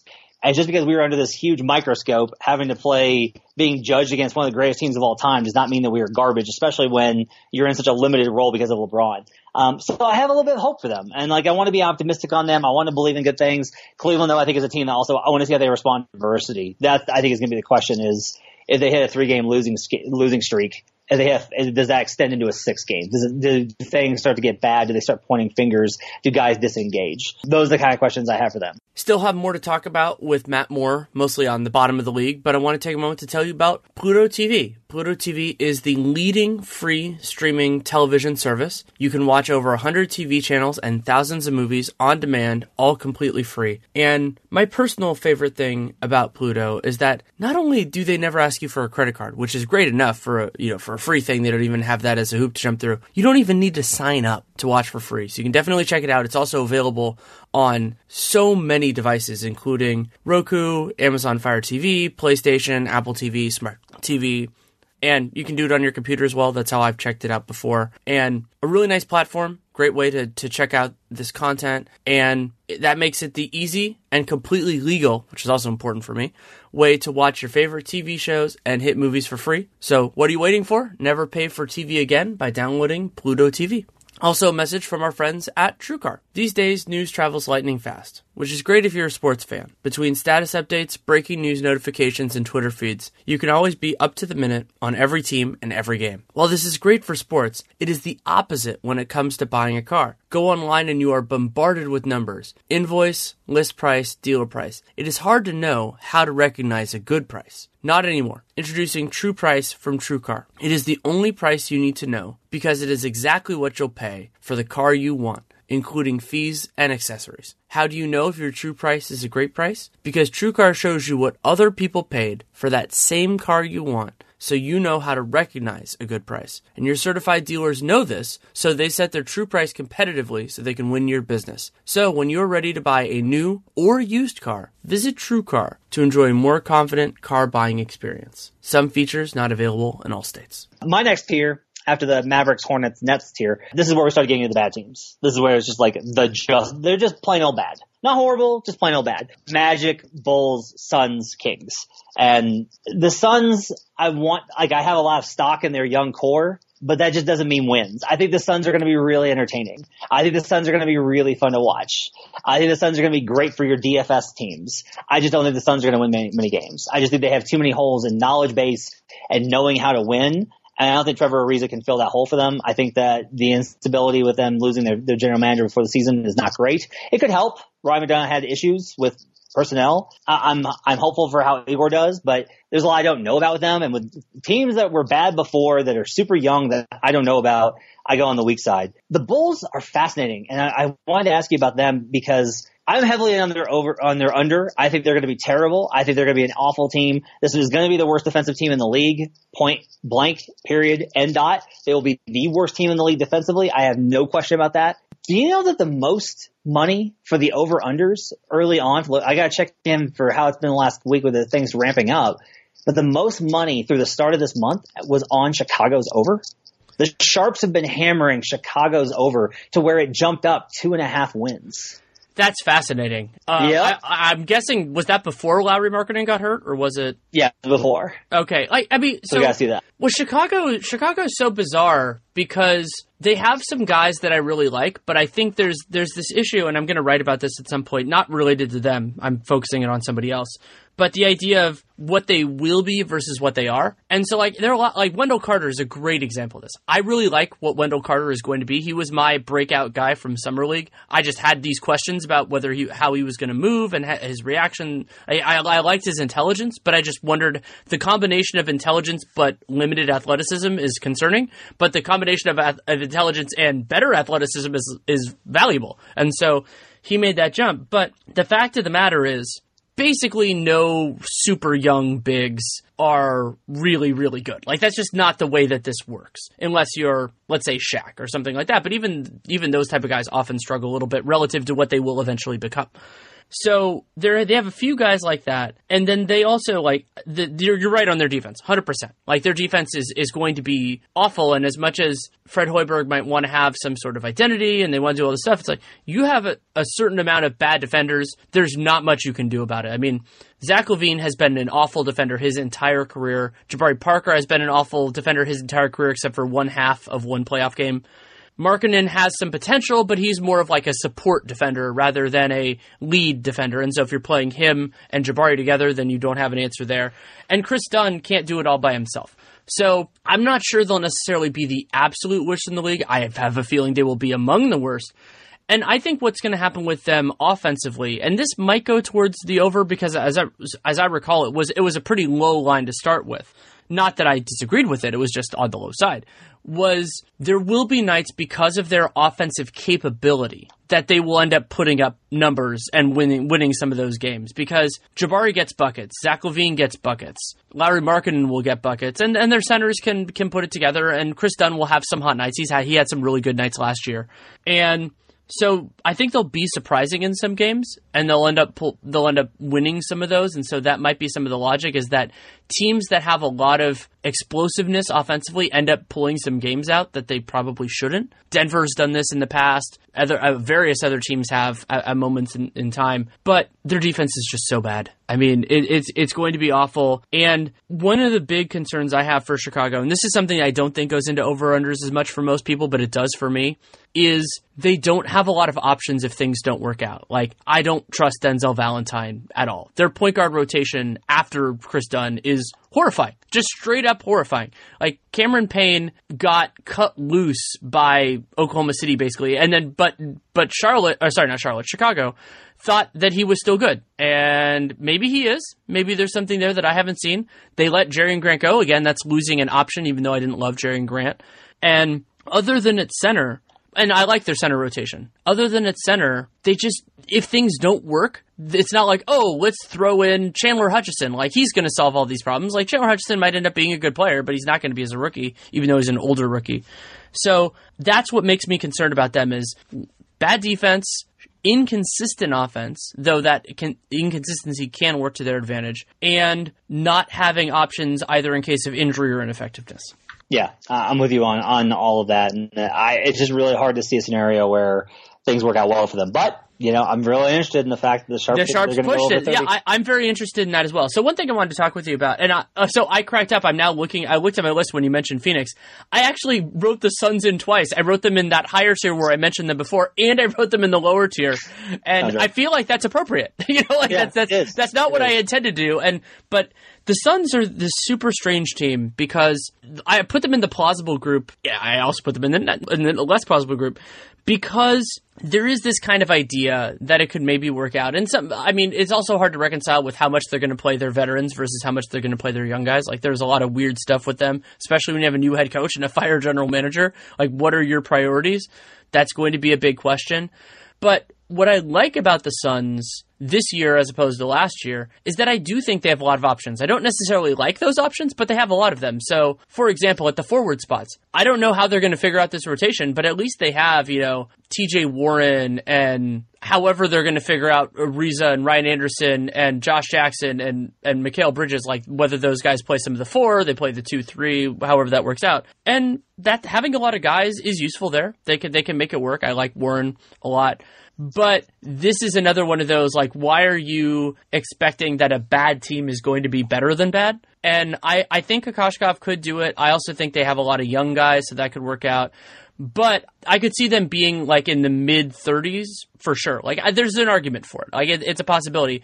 The problem is, it's more likely that they're in the low 30s, and teams that are low 30s quality very rarely win in the low 30s because they usually then go into the 20s because they're trying to improve their draft pick or any number of other things, or maybe they win a couple extra games, they push for the playoffs, and they miss it. Like, that's usually the way that works out. And so Phoenix kind of straddles that line. I think people who are stronger Devin Booker optimists than me would go in the positive direction, and those who are a little bit skeptical of either the organizational uncertainty, which is certainly a good argument. But the Suns I could see this working out better than some people think on kind of a similar logic to what I said about the Bucks, where it's like this situation went from being a disaster in terms of coaching and everything else, and there's still a disaster off the court to be sure. And Kokoshkov isn't proven like Budenholzer is. But if all he does is more competently use the players they have, they won't be good, but they'll be better than they were. A lot of this is like, keep an eye on Josh Jackson. Like, that's the guy that I keep looking at. He had such a rough start the first 2 months of the season that everyone like wrote him off and that was it. And then really quietly, he got everything. And the game started to slow down for him, and he started to understand defense, and his shot started to go. And like, even with the haphazard chaos of last year, he started to work really well in the role he was assigned. And I think that Igor's got to put him in a much better position to have a defined identity. And he's capable of doing so much. Like, as high as everyone is on Devin Booker, and I get it, he scored 70 and all that, but I can see a scenario where Josh Jackson winds up being the best player and the leader on this team. I think he's got the right mentality. I think he's got the right edge. I think he does the things to help you win basketball games. And I think that as he gets better, you're going to see the Suns improve. I just don't know if it's going to be this year or not. How many Kings games are you going to watch this year? Oh, I'll watch them at least every 2 weeks. I mean, I'm interested in numerous things. They're in my last tier. I call it the dregs. And basically the argument for me with them, it's the Kings and the Hawks, is I don't see a cogent argument that they could like be let's say a mid-30s win team, like other than like exceedingly outperforming their talent level in close games, like something like that. That would be the way they do it. And remember, Sacramento did that last year and they still sucked. So Sacramento, the big linchpin for them, you talked about Josh Jackson for Phoenix, is actually a guy who was taken right around the same spot in the draft that same year, which is De'Aaron Fox. De'Aaron Fox is basically the linchpin of watchability for the Kings. If he takes a big step forward this year, they'll be bad but interesting. If he's basically the same guy that he was, they'll be bad and uninteresting. And he looked like that game against, I think that was against the Lakers before they got absolutely molly-whipped by the Warriors the next day. Why they played a back-to-back with travel, I don't understand. But he was taking, we talked about this a little bit with Giannis. He looked confident in his jump shot. And it was going in fairly frequently, and that's important too. But to me, it was the confidence that was very intriguing because he didn't look as confident in it last year. And if teams have to defend him a little bit differently, that opens up more real estate. And Sacramento has a bunch of guys. I don't necessarily love the guys they have a bunch of, but I'm interested in that. You know, like Harry Giles is a wonderful story. I got to see him a little bit in high school and thought he was an intriguing talent. Really missed out on him at Duke. But if he, I think of him more when I've been watching Harry Giles so far, he's looked to me more like a small forward or a two guard in a power forward's body. And that can be a good thing and it can be a bad thing depending on how he uses those skills. But I'm interested in that. That's something that's worth watching. Bagley's the same kind of thing. Like, I don't know that he'll be good, but I want to see what he is. And then it's unfortunate that he's going to miss the start of the year. But to me, the other guy that's really big for their watchability is Bogdan Bogdanovic, because he's just a fun guy to watch. Every once in a while, he explodes. He's an intriguing passer. He can get some penetration. He's, let's call it, inconsistent defensively. But I don't know. The Kings have a lot of guys that fascinate me, and I end up watching those teams. Also, Sacramento, by being a West Coast team, I end up watching them a fair amount because their games are the last ones on. Like, that's a big difference for them. But the teams that end up losing out for me are generally teams that play in the central time zone that aren't as interesting, because there are always other games on. But on the West Coast, if you're sitting there and it's the second half and there are only 1 or 2 games on, maybe the Sacramento game is better than the Lakers game or the Blazers game, and so I'll watch it. Better you than me, sir. I just at this point, I've had so much hope in them year after year. That's fair. That's totally fair. Go through it. My last tier is just the Hawks and the Knicks. Interesting. Okay. I like John Collins. I have hope for Trae Young. I like some of their young wings. I think that they have guys that I appreciate, especially as trade chips. I want them out of there, but that team's just a bummer, and we'll see where they're at in a year. But as of now, can't. It's gonna be painful watching them. And then the Knicks, I'm not a KP guy in general. I'm always kind of like, okay, it's great that he's good for a month. What else? I think his interior defensive impact is understated, and his perimeter impact is overstated. And then the rest of that team just wolf. I love Kevin Knox, and I kind of have eyes on him as a long shot Rookie of the Year favorite. But just generally speaking, they still won't commit to starting Frank.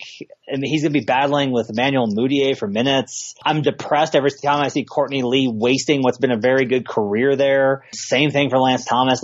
This team just bums me out. It just bums me out. I like that they're being patient. I like that they're taking a long view. I like their general approach. I'm not 100% oh, Fizz is going to be great. We don't know yet. There's a lot of mixed stuff that happened in Memphis. Some good, some bad. If it's good, great. It's going to be an awesome story. But going in right now, I've definitely got the Hawks and Knicks as the two teams that I'm just they're just kind of there. They might as well just be team written on the back of their jerseys. I have the Knicks a little bit higher. So for me, I'll clarify. So my tier 7 is Cavs, Nets, Suns, Magic. That's the plausible playoff thing. Then the next one is, I phrased it, things need to go really well. And so I don't expect it to, but it could. And so again, I have the Suns. I'm leaning into putting the Suns in twice. I think that's okay. The Suns, the Bulls, and the Knicks. And so the reason I have them over the dregs is because I think they just have more talent that is ready to contribute. The Knicks, it is depressing to see Courtney Lee and Lance Thomas and, to a point, Enes Kanter, though I feel like this is kind of Enes Kanter's destiny, is to be the starter on a team that isn't that interesting. But they at least have more guys than the Kings and the Hawks, and so that's why I have them above. And the Bulls are the same story. I don't expect them to be good, but they have more pieces in place to potentially be decent than those teams. And Phoenix fits in well with this because depending on which way they approach the season, they fit in well. And then for me, the Kings and the Hawks, so I should mention why I'm interested in the Knicks, because it's a limited thing. It'll depend on how Fizz plays this rotation. Mitchell Robinson and Kevin Knox are both really interesting for me. Robinson, I think what really changed it for me was one simple thing, which was when Nate and I were putting together our draft prospects outline, one of the last lines was, "Do you want to watch a Mitchell Robinson game and tell me about it?" And I did. I watched one of his Louisiana high school games, and it was so fascinating because I just hadn't gone back and really watched, not just a high school game, because I've watched good high school players play for years. I go to Adidas Nations or whatever, all those kind of things when I can, Hoop Summit, all that. But watching Mitchell Robinson, who now people have seen in Summer League and everything else, play against lower division Louisiana high school kids was hilarious and fascinating and fun and all that kind of stuff. And I just got so much more invested in him because it's okay, because basically that's the last thing he did before this so to see a guy jump from Louisiana high school to potentially a rotation spot in the NBA, it just makes me super invested. And I'm really interested in that. Knox, I've never been as high on him, but I love the energy he's playing with, and his physical talent is certainly there. So the argument for his ceiling is present. It's there. And then when they get Porzingis back, they'll be more watchable. So I think they'll be bad. I think they'll be, kind of a generic bad team, but not an awful team, unless they really lean into it, which they absolutely could, and I think would be the best thing for the franchise long term. And that gets into kind of one of the last topics I wanted to get with you, which isn't really in the tiers prospect, but what I'm one of the things that I'm really interested in watching this year, and there are a series of different teams that we could talk about in this lens. The Knicks and the Clippers are two obvious ones, but I think the Nets could be in here too, is these teams that aren't really good, but want to be in the mix for this crazy free agent class that's coming in. How do they approach the second half of the regular season, and is it different than these teams that are just not in that mix, like let's say Phoenix? So does Ballmer basically tell Lawrence Frank and everybody else, we need to push through the finish line even if we're not a playoff team, because we want Kawhi, we want Jimmy Butler to think that we're a better organization, that we're not like this. And that's kind of what the Lakers did, but the Lakers didn't have their own first-round pick last year. Or do those teams like the Knicks and all that go, hey, if they're going to pay attention to us, it's going to be about like limited things, like what players are fun to play with and everything like that. And then we might as well get a good draft pick because that's somebody they can play with. And so that's going to be defining for like 4 or 5 teams in the league this year, and I have no idea how to reconcile it. I think for the most part, I think teams have learned. I think teams learned after a couple of years there in the early 2010s where they would clear cap space and then whiff, and then you're stuck, and then you feel like you have to fill in that cap space with those contracts. I think teams have learned. I think teams have also learned, like, if a star wants to come to you, you can figure it out. Like, that's the biggest thing is if KD says, I want to go to LA, I don't want to play with LeBron, I like Ballmer's team, I'm going to the Clippers. If KD says that, the Clippers will not have a problem clearing cap space. Like, they will renounce rights to Tobias Harris. They'll trade Lou Williams and Patrick Beverley. They'll clear the necessary salary that they have to get KD in. If KD goes to even if he wants to go to a team that's cap strapped, if he does that, that team will still be able to clear it. It may be painful, but it's still going to work. That will always work. And so I'll be interested. I have hope that the Knicks won't do that this year. That the Knicks won't be, and then the Knicks also don't have anybody where it's like, as long as they're not leveraging draft picks, it's fine. But like when they were leveraging draft picks in 2010 and wound up with Amari, that was like, oof, okay. That's quite a step down there, when you whiffed out on LeBron. I think teams are smart enough to know that now. I think teams have also looked at squads like Orlando that were like, oh no, we're done rebuilding. We got to win games. Let's clear cap space and go after big free agent names, and then got nobody and wound up paying Bismack Biyombo. Like, that's the worst case scenario. I think the small markets have figured out a little bit better how to manage stuff. So I don't think we're going to see as much craziness towards the back end. I think we're going to see very few tank teams. I think the evening of the tank odds will probably help that a little bit. And I just think that we're going to be probably in for, knock on wood, we're going to be in for, I think, a little more calm trade deadline than we have been in the last couple of years.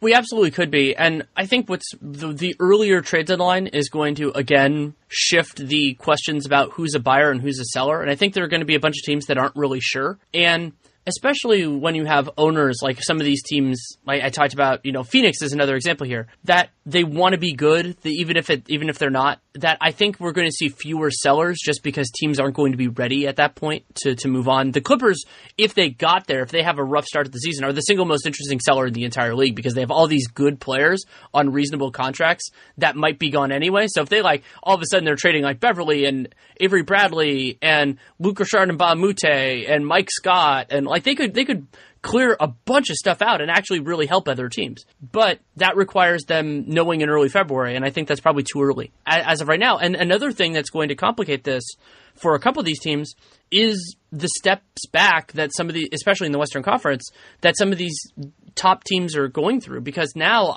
before all this stuff happened, I was thinking somewhere in the 46 win range to get in the West. Now, because we don't know who's going to get injured and everything else beyond this point, and because now my expectations are lower for the Spurs, for the Thunder, for a third team I'm forgetting, they're basically, I think that the bar is going to be a little bit lower, and the bar is already going to be low in the East. I think we all pretty much expect that. So if the Clippers are 3 or 4 games off pace, that's something very different than being 6 or 7 off pace.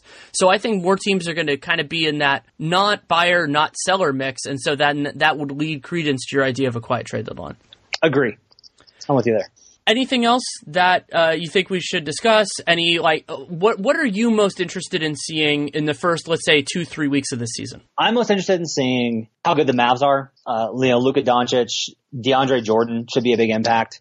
The Lakers are going to be a fascinating train wreck that's going to be on every night. And not a train wreck. It's going to be a wild ride. It's going to be a roller coaster. There's going to be high highs and low lows. I want to see if Denver can finally step up and deliver on its promise versus lazing through stuff, and that's there's some tension with that team right now. Not in a bad way. It's like a healthy tension, but like they're just very much like, we can't screw around anymore. We have to be super serious. And they did that, but this is also a team that I think struggles with that sometimes, with being a serious team. They're just not built that way with their personalities. I want to see how Utah does. Does Ricky Rubio come out and shoot well again? Or are they that legit? Or is it like, oh, the Jazz only look kind of okay? The Heat, I think, are really interesting early on. And then like Memphis and the Cavs are two other teams I'm really fascinated in seeing how that goes. Like I feel like everybody else, I have a pretty good sense of where they're going to be and what they're going to look like. And like some teams with the Raptors, even if they go off to a hot start, I'm going to be like, I want to see it. The Pacers, I think, are another team. Like, can they pick up where they left off last year, or do they regress? Those are seeing whether teams make the jumps that we expect, or if they're still where they are, and seeing if teams are still as good as we think, or if they regress. Those are the two areas I think I'm most excited to kind of keep an eye on. I'll echo a lot of those. Lots of great suggestions here. My number one is Milwaukee. I think the Bucks, whether this is there, whether Giannis is the MVP this year and whether that he has that next level or multiple is a really big question for the league. And it's a big question for Milwaukee. It might be a big question. I mean, we'll get another clarification in terms of his future and all that stuff probably next offseason, but we're not there yet. Toronto, I agree with you. It's going to be kind of preliminary signs. Them in Boston, it's going to be how do their previously injured guys look. I'm not going to be evaluating them a lot on October, November, but it'll be getting kind of those early signs. But another big one for me is New Orleans. Does their front court work? Can they figure out the small forward stuff enough to look as good as their ceiling is? Like this, I just love so many guys on this team and think that it absolutely could work. So I'm fascinated with that. Dallas, as you said, like they're a really, really interesting story just with how these pieces, like it might just be a year early for them. Like them, I when I was writing about it in a piece for The Athletic, I kind of tried to toe this line of this could be a clarifying year for them, or it could just kind of be a weird transition holding pattern year. And I don't know which of those two it's going to be at this point. It's kind of going to be if they're healthy, if the pieces come together earlier than expected. And then really, like the Lakers, I think you brought up, wild ride is probably a good way of putting it, because I don't know what they're going to look like at the beginning of the year, and I don't know if what they look like at the beginning of the year is going to have any relation to what they are later for a couple of big reasons. One is they have all these kind of similar players that I feel like the young guy should be the one who eventually takes the spot, but they might not want to start there. Maybe they do. I'm very encouraged with Josh Hart getting a larger opportunity early in the season than I was worried about. But remember, LeBron teams overwhelmingly look different at the end of his first season there than they do at the beginning. Like, that's just what happens. And sometimes that ends up happening more in his first offseason, like that. And I think we all expect that to happen with this Lakers team just because so many guys are on one-year deals. But maybe they move some of these guys. Maybe they do all that stuff during the season, because it's one of the most shocking developments of this summer was the Lakers kind of taking this weird holding pattern season when LeBron James is 33, turning 34 in about 2 months. And even though he's a cyborg sent from the future to run basketball, there is a certain point where he will not be this guy anymore. And so I thought they were going to push more for the immediate. And so what I'm kind of wondering is, there's an argument to just wait until 2019, see what star they get in free agency, all that kind of stuff. But there's another part of me that's going to go, is LeBron comfortable waiting that long? And that's why they're going to be worth watching, because whether Luke Walton can keep it together, who they actually play, and who they actually keep, all those are fascinating. Yep, with you on all that.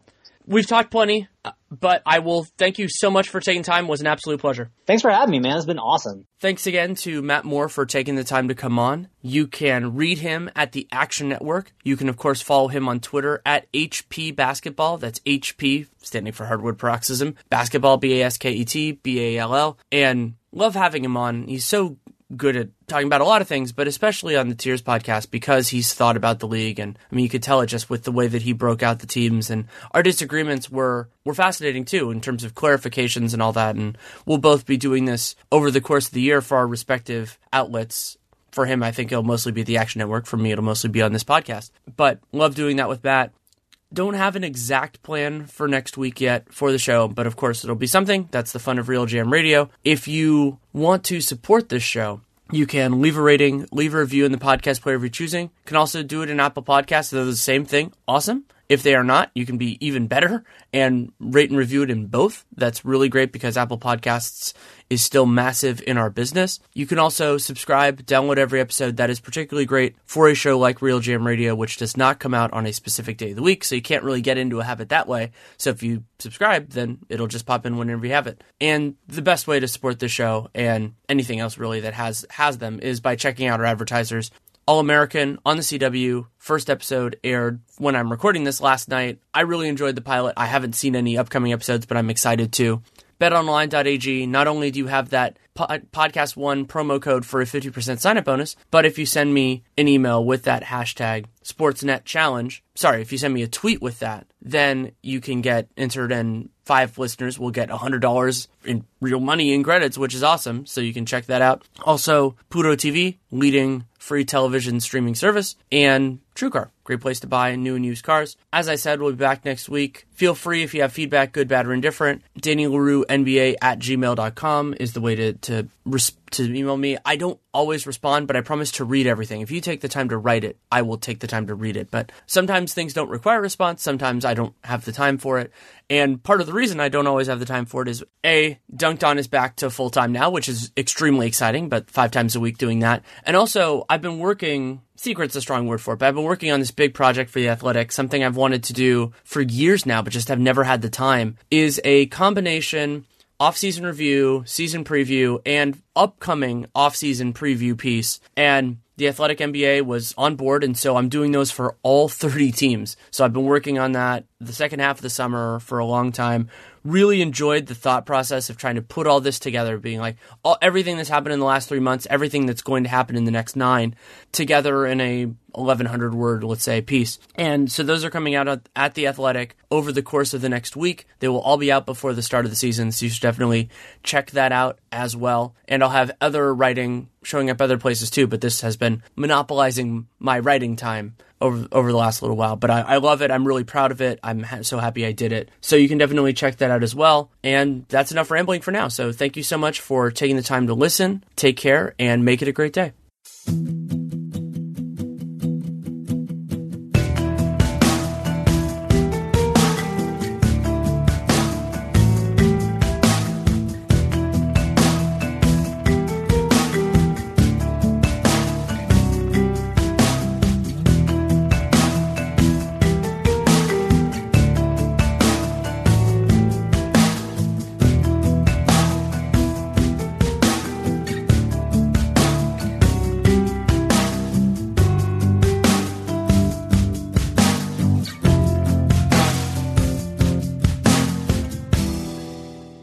Thunderstruck. Adjective. Shocked and amazed by the power of fun on Carnival. Riding Bolt, the world's first roller coaster at sea, Brian got thunderstruck so hard, his 93-year-old grandmother felt it 3,000 miles away in Nebraska and immediately booked a cruise. Hooray! Get Thunderstruck starting at $289. Carnival. Choose fun.